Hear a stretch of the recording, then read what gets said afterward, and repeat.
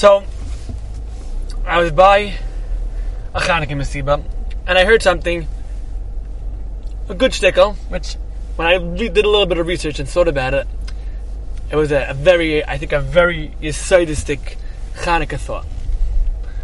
So I'm going to share it with you.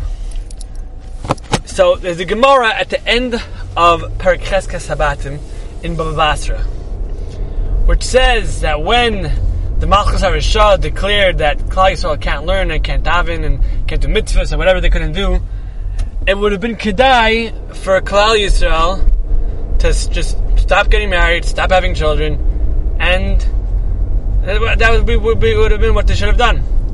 But what could you do? It was a gezerah that the tzibur wasn't able to melamed by, and mutav shiyu shegegin v'al tiyum mezidim. So they didn't make such a gezerah. Okay, so basically the Gemara is saying the Chacham should have been geyser that people shouldn't have children anymore, and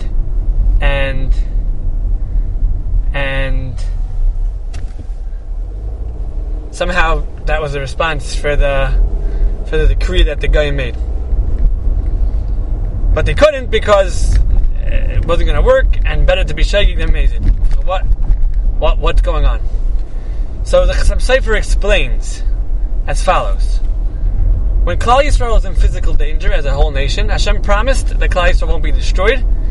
Therefore, Hashem will come in and keep His promise and make sure Klal Yisrael doesn't get destroyed, and He'll save them. However, when it's regard to spiritual, no one's threatening them bodily to destroy the nation physically.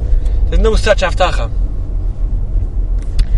But if everyone would just stop having children, that would mean Klal Yisrael will be destroyed, and that means that Hashem would have to save them from this tzara.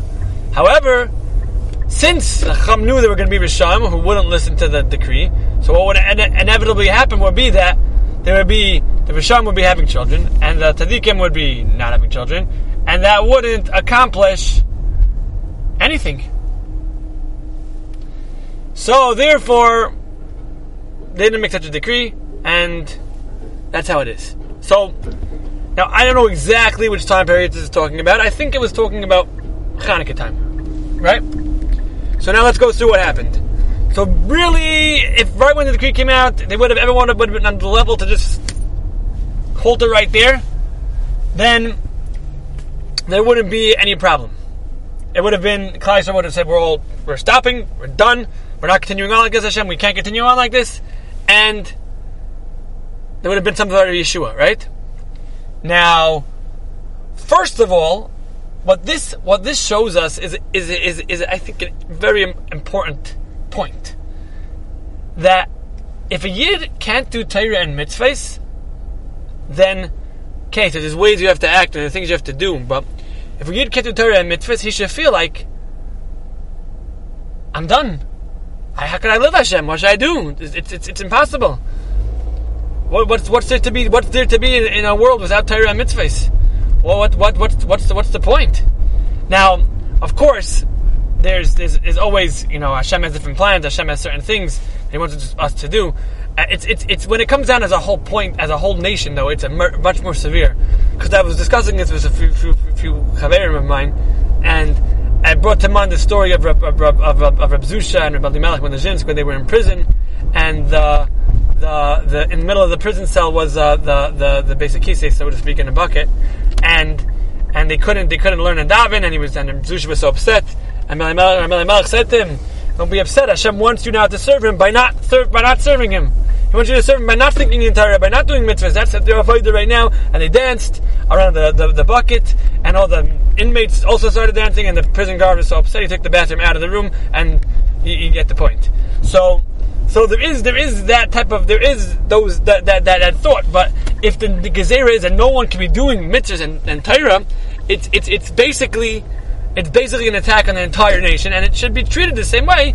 So that Gemara is sort of saying how you should be feeling and how you should be not wanting to go on. But what we're saying is that Klal Yisrael continued, and even the ones who would have been on that level, they did not make such a decree, and they should have continued. They should continue on having children and hoping for the best.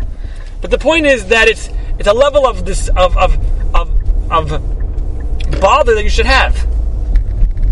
For example, right? For example, it's sort of like the rule Kanan Pagan Bay, right? When Zimri ben Saloi was doing what he did in front of Moshe Rabbeinu, the Chacham can't tell you what to do. You have to have that feeling, and you have to go ahead and do it. It comes to a point where it's not about you can't not have children. You have a mitzvah. You can't stop the nation. But then what happened? It got so bad that, as we spoke about, Matisyo was standing there, and he realized that now is the time we have to act. And because of that, he was Meiser Nefesh, and he was the last. When he put himself in danger, you could take it that step forward. When he and his 5 sons, the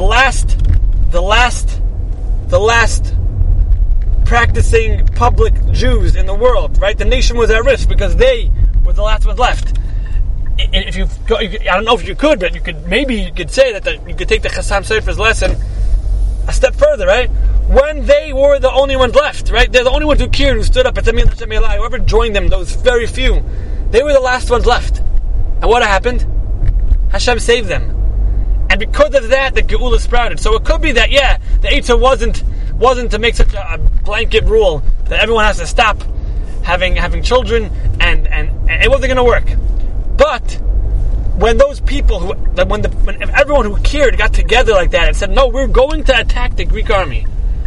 We don't care. We need to do this. Hashem, I don't know if they said exactly like that. I don't know if they thought exactly like that. But you have to save us, because otherwise, the last 6 people who care are going to perish. And Hashem saved them. It's really for each on their own level, for each person their own way.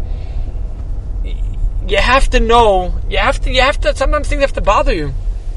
Sometimes things have to bother you. You have to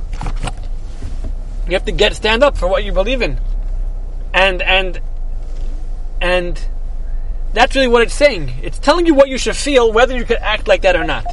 So Matisyo Banav were able to act like that, but whereas not everyone, other aspects of what could have been done maybe couldn't be done. But the point is that deep down, the reason the Chacham Sofer is telling us what we should feel when these situations come upon us, and how the Yeshua could be presented.